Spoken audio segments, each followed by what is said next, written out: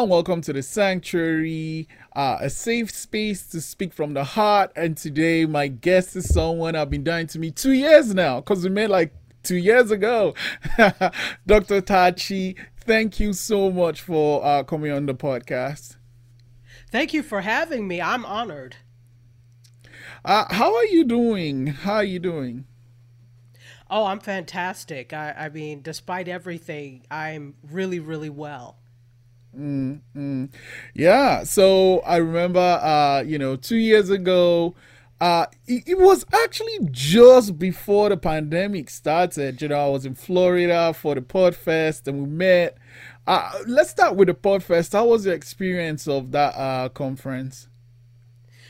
Fantastic. I had never been to a podcast conference before that. All of my energy was always focused on media conferences, so big ones like NAB, checking out South by Southwest. So it was really nice to come to a conference that was so niche and so specific to one aspect of media, podcasting. I met so many great people like yourself. I had a great time. It was awesome, and I couldn't wait to come back the next year, but here we are, and we did it virtually. So Yeah, how was the virtual experience for you? well, you know what? I'm very used to virtual experiences because I teach online. I do a lot of online webinars, seminars, and conferences even before the pandemic. So I knew it was possible. And I thought that this was definitely the way they should go, and that they should, more conferences should have a virtual aspect anyway, because there's so Yeah. many people who can't get there. So yeah, I loved it. I 100% loved it. Yeah, again, even so much knowledge, and it's great when people like yourselves share things you've tried that work, and then you try it and it works the same way. It was always a good feeling. But let's even go further back, right? Growing up, what did you want to be? That's funny. I wanted to be a fashion designer. Fashion was my wheelhouse, and that's what I intended to be. Didn't Yeah. work out so well.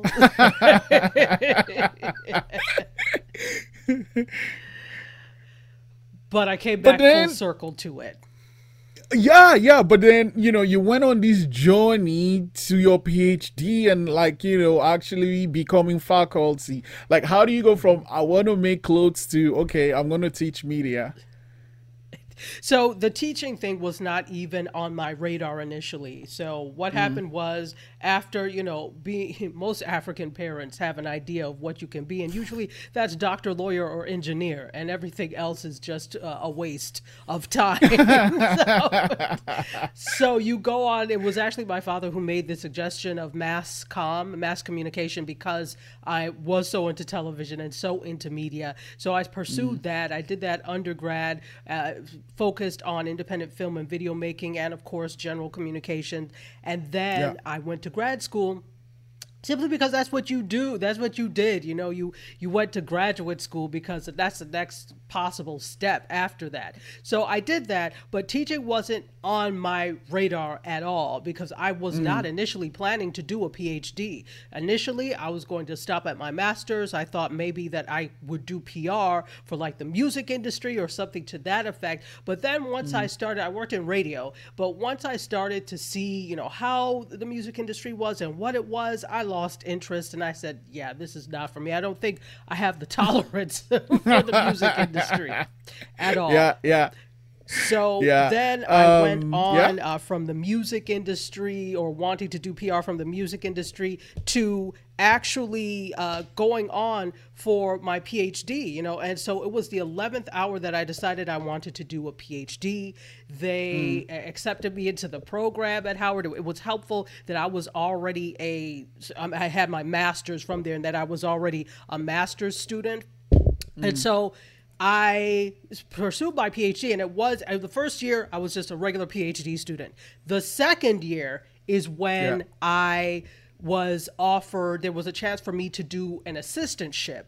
And through that assistantship is where you would teach a class. So I taught one class, and then I was also an editorial assistant for our journal, the Howard Journal of Communication. So teaching that one class, I was like, all right, well, this is part of what's required. But I found out that I loved it. It was so much fun to me. And so that first class, they will forever be my heart because they just were so willing and so they just were so much fun. And so from that point is where I really said, you know what, I am going to go ahead and see what being a full-time faculty member is like. And how was that experience? Oh, great. I mean, doing the full-time faculty. So let me back up a little bit. So I was a teaching associate at Howard where I did it. And then in just about my final year, was going into my final year, I decided I wanted to get some other experiences outside of being a teaching associate. So let me see, I knew that Morgan State University, that they were looking for some people in the communication department. I'm like, okay, I can already teach because I already have a master's, and I'm in process of my PhD. So let me just see. So I ended up, they gave me a call. I spent a lot of time in New York, and I was on my way driving back from New York, and they were like, hey, do you have some time this semester? We need some faculty members. So lo and behold, that's how I ended up being faculty at Morgan State. And, I said I wanted some other experience. I did not reapply for the teaching associate program. And the director of graduate study at the time has said, well, what are you going to do? And I said to her, God won't let me starve. Sure enough. On the way back from New York back to DC, I got the call, and so Baltimore is a stop. You go through Baltimore to get back to DC from New York. So I said, all right, I'll just swing by on my way back from New York. I swung by. They took me around and then like that next week I started. And so then I was at Morgan State. I was there for 2 years. I graduated with my PhD at the same time, then got a job down here in Florida at a university there. So I was there for 10 years. So it was great. But then I decided, I'm never going to be able to do some of the things that I want in terms of this industry and become a millionaire, because that is a goal too. By working for somebody else full time. And so that's when I decided to step back and just become part-time and do some of the other things that I love more full time. So that would be TV channeling, Mediascope. Which one came first? TV channeling came first in July 29th, 2015 is when I launched Mediascope. So just shortly, probably that was July. So 3 months after Meerkat debuted and 2 months after Periscope debuted, I decided I had sat and watched what people were doing. I saw what was missing in the space. I said, this is what my show is going to be about. And I have not looked back since. Been doing it now. Yeah. This is our 6th year for Mediascope. Yeah. And like the dynamic between you and Kevin, your co-host, it's amazing. Oh, well, that's TV also channeling. You guys watch. Yeah. Oh, yeah. TV channeling. Yeah, that's what I'm talking about. You and Kevin on TV channeling. Also, you guys watch a ton of TV. Yeah. If we're gonna call ourselves TV channeling, how dare we not watch a ton of TV? It's almost compulsory. I also love what you do with Mediascope, where you are actually using things you've tried and found out, learned by yourself, and using all the skills you had as teaching to share it using the internet, Facebook Live, to share some of your knowledge. One of the ones that stood out for me was the one that was encouraging people to get off Zoom and use something else. Yeah. Okay, so I know I have so many things going on. So part of Mediascope that I do is a series, like a sub. I shouldn't say sub, because that connotates below, but a co-series called Be More where I'm teaching people to be better, smarter, wiser with their video and live stream production. So it's Mediascope Be More. And so I started that because I was tired of seeing such terrible videos, such piss poor video for no reason. Everybody has basically a studio in their hands because you've got a phone. So there are so many different apps and so many things that you can use to make your video better, but people just don't. And so I said, well, if I'm going to talk about people to filth, then I ought to help them better themselves. And so that's when I started doing this video series, Be More. Yeah, no, I loved it. And I think the unique way you communicate the information is like, listen, this is why you shouldn't do it, and this is why you should do this. It's simple, straight to the point, and like, okay, I get it. Because like, you know, especially so I originally started my podcast in studio, and like I love the organic feel, like the person is right there, but then COVID happened and we had to adapt. And I knew I didn't want to use Zoom because there's always that lag when you're talking to someone on Zoom. So yeah, no, thanks for that. Like once I saw that video, I was like, yep, she's right. She's right. Well, I love your in-studio stuff. I mean, I love this too, but you just really took podcasting to a level just beyond. So absolutely fantastic. Thank you. Thank you. I think, you know, I always tell people like, I'm not interesting. So I always look for interesting people like yourself. And then I kind of just, you know, bask in that light. That's okay. The light is here for you to bask in. So go ahead and soak it up. So, I guess then what do you love about social media, you know, and I guess with the ease of how, like you said, everyone has a studio in their hand with a phone. Yeah. What do I love about social media? The fact that it is an equalizer.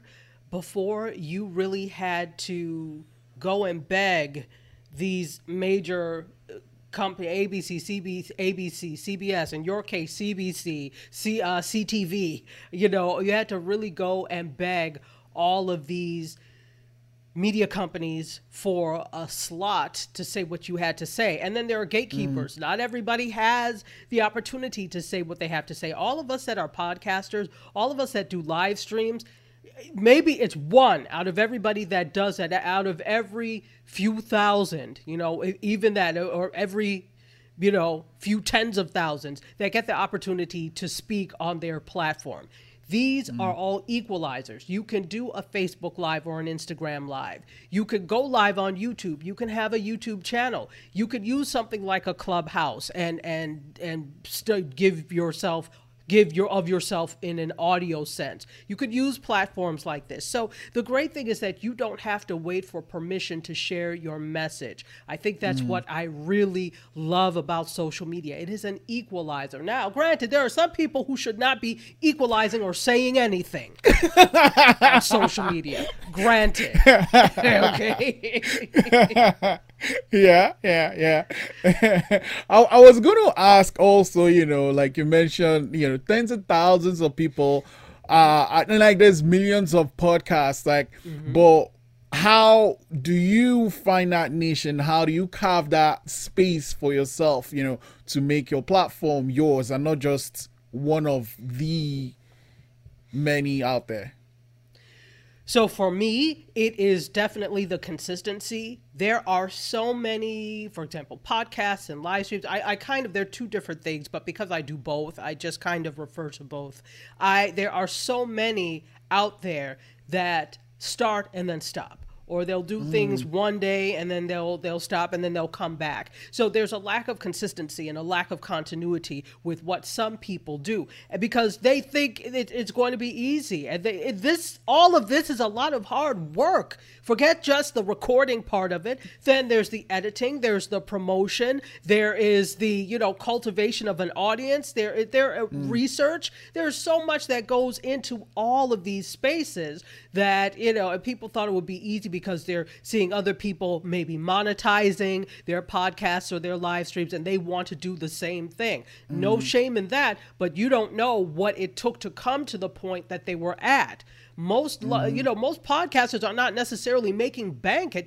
There's some people who have some famous podcasts who say that it took a while before they even started to break even. Forget about profiting, but breaking even. So you really have to have a love for this in order to do it. So for me, it is the consistency part of it. It is the way I do things. I think my method is different, not necessarily better, but different from other people. I'm super high energy. I know that.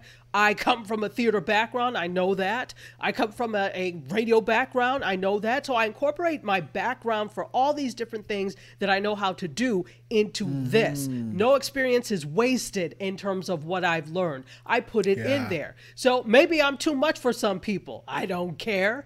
I don't give two damns. I'm just not for you, and that's fine. You don't have to be for everybody. There are going to be some people who require or are drawn to a more subtle approach. I'm not subtle. That's not me. So I'm not for you, maybe. Yeah. So. Yeah. Let's go back to something that you mentioned. So you said you started out wanting to be a fashion designer, but you kind of came back full circle. Let's talk about that.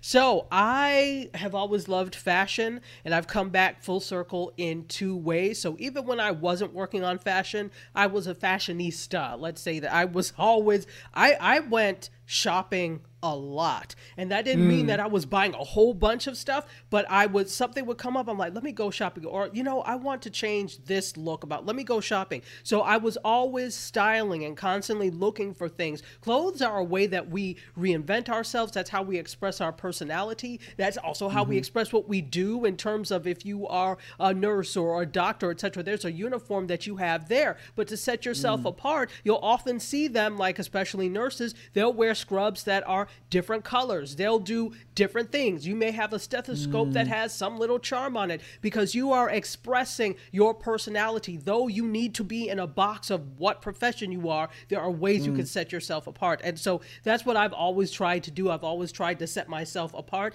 I knew that I was really into it when I tore my ACL in 2015. And so I didn't wear any heels that whole time. I was wearing, sneakers or whatever, matching the sneakers and stuff to my outfits. I was like, why have I not been wearing sneakers more? What the hell? So my students said one time when I was in class and I was wearing sneakers, I think they were like bling sneakers. Your sneakers are really cute. I said, thank you. And somebody said, it must be killing you not to wear heels. I'm like, what are you talking about? Do I wear heels that much? They said, yes. All of them together.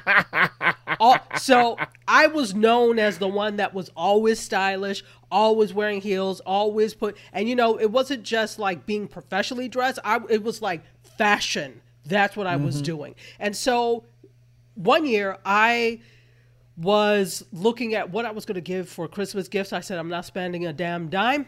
I am making things this year. I'm an artist. I know how to make things. So I made T-shirts. I hand-painted T-shirts with two of my favorite motifs are hibiscus flowers and bamboo. Love those. Very peaceful. So I made those for like my mother and my sister. And my mother said, you should sell these. I said, okay. And then I went through the process of sourcing things, T-shirts and how I was going to sell them and sourcing the material I needed to actually paint with. So, it was a process, but I have come to the place where I'm very comfortable with what I'm doing now, even looking at the point of, and we had talked about this offline, of doing like a print on demand type thing for more of a mass produced T-shirt, and then still having the painted for a higher end. That's the more premium line of it. Yeah. So it's come back full circle. I mean, there's so much work that goes into the hand printed one for sure.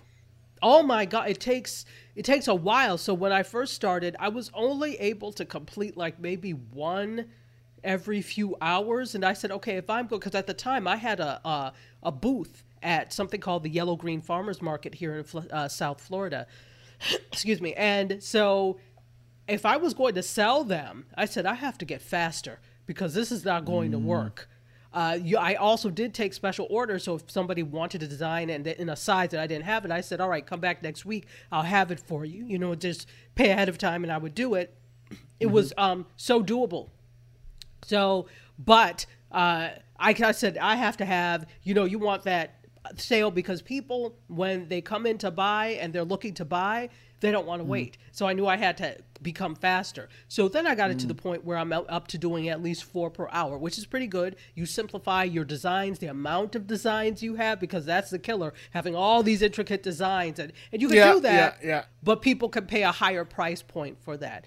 And so the other thing I wanted to mention that I do is I'm also a reseller. So I have a closet on Poshmark and I resell items, both pre-loved items, because I'm a huge believer in not filling up our landfills with clothes, because that's what happens. If they don't sell, they go to a landfill from at the thrift shop. So I love doing that, rescuing them from landfills. Also, I do sell some of my teas on Poshmark, and I also do sell some new items as well. So I'm also a reseller. And I noticed, okay, I'm going to say this wrong, I think. So before I said I'll let you just pronounce it for me, the name of the label. Okay, Aku Aqua. Aqua. Yeah, and there's an interesting story behind that name.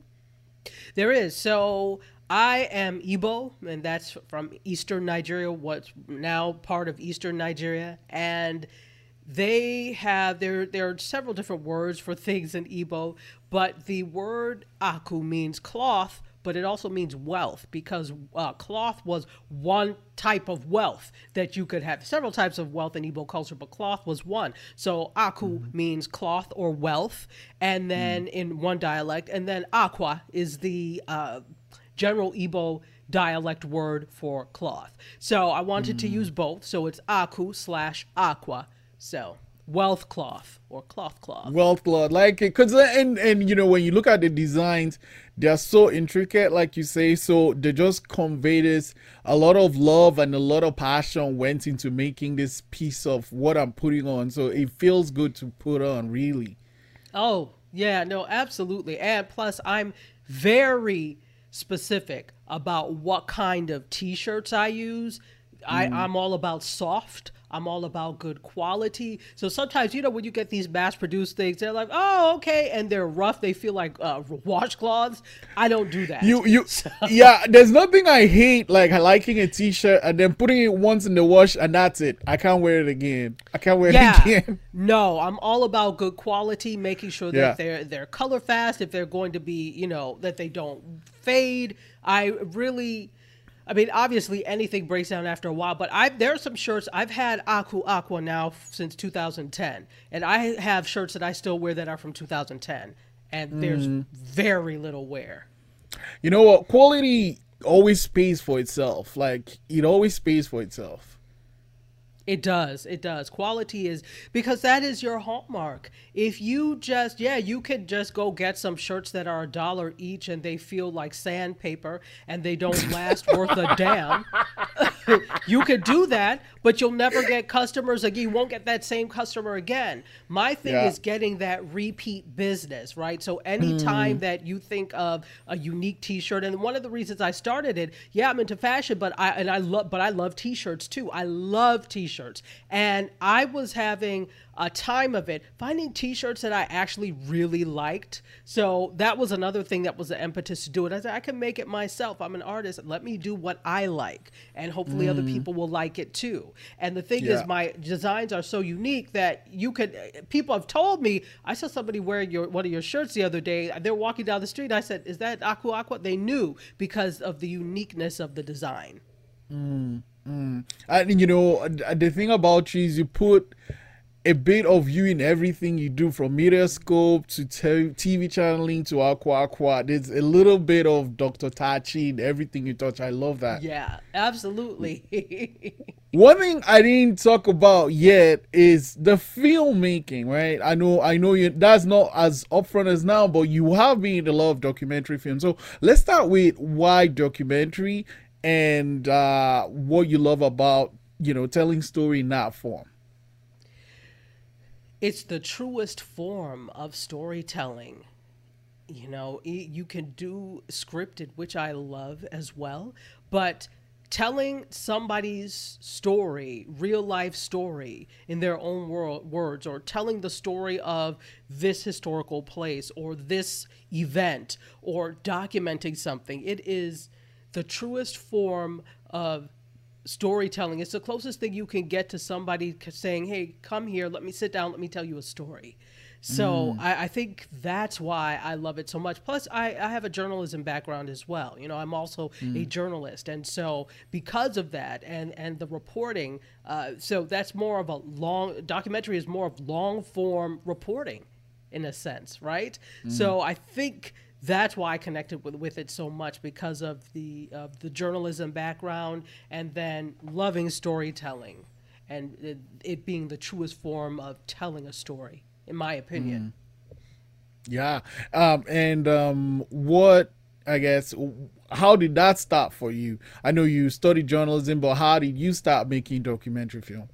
Okay, so this is funny. I actually did not study journalism per se. I took some journalism classes, but Gotcha. yeah, so you know, that's something that is part of it. But because I can write and I know how to write and I learned the craft, that's why I'm a journalist now as well. It's about learning the craft, but actually studying and getting degree in that was you know, communication and then film and video. So I actually did, in undergrad, my major was communication, but my minor was independent film and video making. And I always say I should have switched the two and made communication my minor, because I actually graduated with distinction in independent film and video making.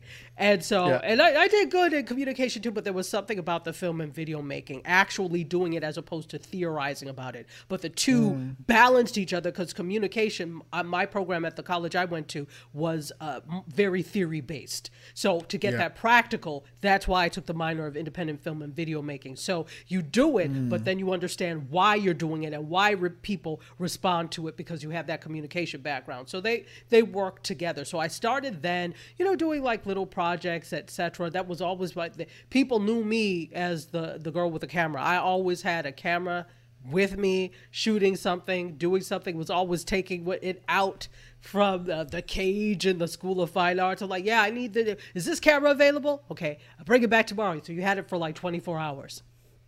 And so I was always making projects. Then I went to grad school, and you get more theoretical when you go to grad school and less practical. It becomes all about the theory of things and the working on the papers and the writing. And I really stopped doing production at all. But then it was when I graduated from the PhD program that I was like, you know what? I really want to get back into production, but some things have changed. And it was only in a matter of like less than 10 years where editing became all non-linear, meaning using computers as opposed to reels or whatever. So I said, I need to go back and really learn and master it. And, you know, digital was not my thing. I was always analog. Yes, video, but we used tapes for video, you know, back then. And even up into the 2000s, they were still really using magnetic tape. And then I learned on film, you know, 16 millimeter and 35 millimeter reels. So nothing about me was truly digital. So I said, I need to go back and really understand and learn. And that's why I do. So this whole shooting that I do now with a digital camera, that's new, because my background is not digital. It's analog. So, then I started to make films, do projects, do little things. Started with these people to ask me to shoot little things. Okay, I'll do that. And those things are good because they help keep your chops in terms of shooting. Because if you stop and don't do anything, it's not helpful. But so you know and you understand that. But these little projects help you with your chops. So then in 2010 was when we went to New York to shoot our project. You probably asked me about that. I won't go on. No, go ahead. Let's talk about it. Okay. Yeah. So in 2010, they had the first ever Africa Fashion Week that happened in New York City. There was a young woman by the name of Adiat Disu, and she was the founder of a fashion and PR agency called LeadER. She saw that there was a lack of focus on African designers and African fashion, or well, when you saw African fashion, it was someone like Diane von Furstenberg putting some prints on her wrap dresses. So basically the African designers were not getting just due for their creations. We, you know, really were at the forefront of fashion. All this color and stuff, that's African. That's what we do. That's not European. They didn't have the dyes and things that we did to do. There was an indigo and such, you know, there. So we really were the spearheaders of what the modern fashion industry is. Not to say nobody else had a hand in it, but Africa really did have a hand in it. And so she saw that and wanted African designers recognized for the great work they did. And she said, I'm going to do an Africa Fashion Week. And she did, the first one in 2010. And it was great. It was phenomenal. And she was able to get like BMW to sponsor it her first time out. So I said, I have to go up there and document this, because this is the thing. We were going up there to sell, you know, the t-shirt line. My family also has a body products line. So we went up there to sell all of that. But when I saw this was happening, I was like, well, I'm going to be up there. I might as well document this. So, you know, that's how that came about. And it was called Runway Afrique. And a friend and I went up to shoot it. We shot it, and then in 2010. In 2012, we entered it into the Miami Fashion Film Festival, which is all like fashion films and fashion-related films, and we won Best Documentary. Congrats. I really wanted to talk about Runway Afrique because it's a unique title, and now hearing the backstory, it all adds up. Yeah, it was a great experience. And, you know, we won Best Documentary in Miami Fashion Film Festival, but we also won the Audience Award in the Red Shorts Film Festival, which was a film festival of shorts, because it is a documentary short. It's only about 20 minutes long. So we won the Audience Award. And then, so we've done screenings in different places. We screened for the ABFF, the American Black Film Festival. They had community screenings. So we screened in the American Black Film Festival community screenings, which happened in Miami. Also, we did a couple of screenings up in New York. So we did a bunch of stuff with it. So it was a great ride. And then, you know, you adapted to one thing, I guess, that always stands out about you, the things you do is the passion you bring into it and your willingness to adapt if things change. How do you, I guess, how do you stay right in step or even one step ahead of the curve? You have to read. I mean, it's very simple. Read. So many people don't like to do that, but you need to read. The reason I know as much as I do about media tech and pop culture industries or even the film industries, it's because I read and I talk to people who are in these industries, and I'm watching the trends and seeing what happens. And when you watch trends and you're seeing what happens, you soon are able to kind of postulate, well, this might happen. And I am good for giving predictions as to what is going to happen. In fact, I've been included in Ross Brand. I don't know if you know Ross. You probably met Ross at Podfest. So he does these predictions every year. So this is the second year in a row that I've been included in the predictions edition of what he does, because I'm quick to call what's going to happen in this media industry or what will happen here. I'm really quick to do that. So, and that's because I watch the trends and you analyze. You have to start to become an analyst. I have subscriptions to probably about 75 to 100 newsletters that I get daily. This is why I have so much. I have to stay on top of email or it will follow me.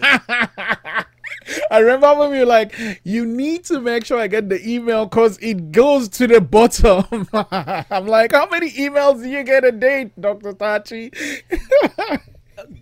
Over 100. So, and that's just from all these damn newsletters.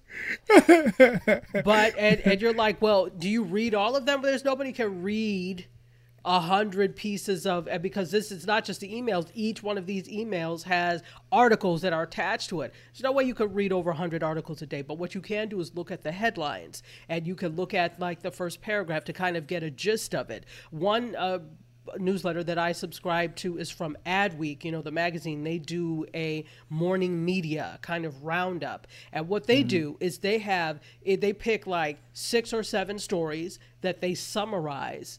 And they also give the link to the longer article if you want to explore it more. But things like that are so helpful. The Big Spam does the same thing with tech. So you could just look at these little blurbs of articles or these summaries, and it gives you a gist of what is happening. That has been a lifesaver.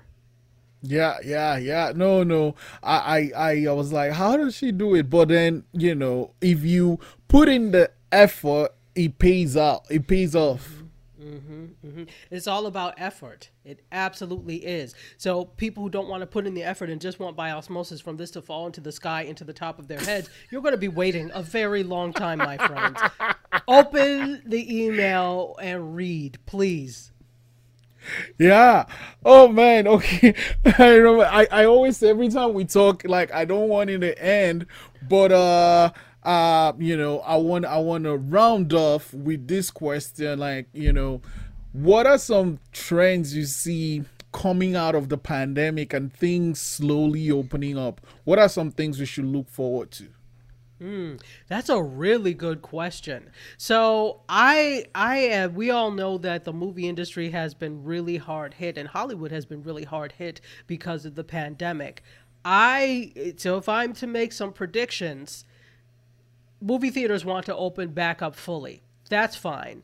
There was a article that I read the other day that said that about 56% of consumers feel comfortable going back to the movie theaters. That's fine. That means another 44% don't feel comfortable. So, to me, that's still too high a number to bank your livelihood on. So I predict that we're going to start seeing more home-based things, that these movie theaters, these exhibition houses like AMC, Cinemark, and Regal are really going to look at how can we pivot and target that home-based market, because they missed the mark, because they should have been in on streaming from the beginning. They were not. So now they're going to have to look at how can we do this if we still want to survive, right? And so I predict that there are going to be more discussions, conversations, and movements toward making things home-based, as well as when the theaters open back open. But I think they've realized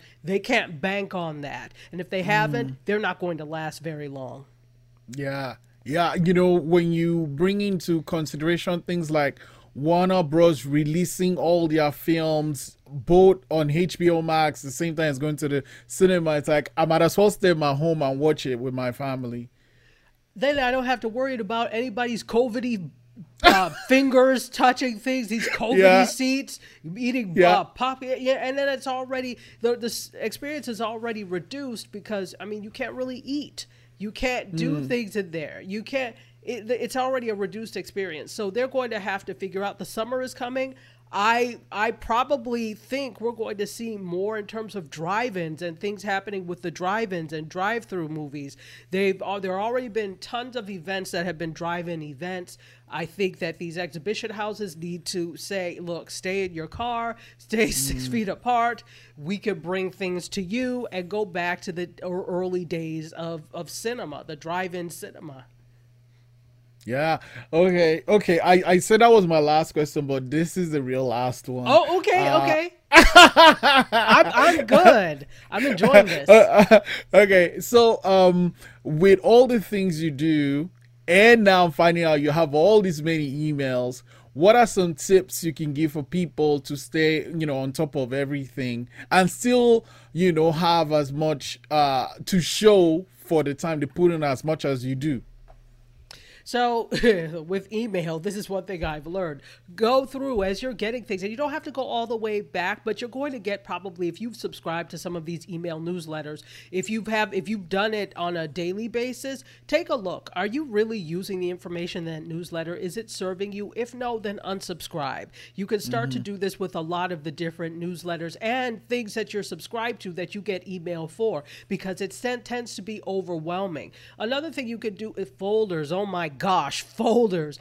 create folders for all these different things that you want. Even, do the same thing with your browser and articles or websites that you want to save for later. Make sure you save them in folders and then go back. You could make that a weekly thing to go through your folder and say, all right, this I need, this I don't need, this I need, this I don't need. So if you're subscribed to as many as I am, you definitely need to stay organized by keeping things in folders. If you're using something like Google, you could put colors, assign colors to the folders, etc. So definitely think about organizing in that way. It will help you tremendously. And then get rid of what you don't need. Take like a Con Marie, right? Or Marie Kondo approach to things. Whatever doesn't spark joy, get rid of it. If you don't need it, throw it away. That will, your sanity is more important than that piece of information. And then once you've used something, if you don't need it anymore, you don't anticipate needing it, get rid of it. Don't keep old stuff around. That means there's no room for anything new to come in. That is great. That is great.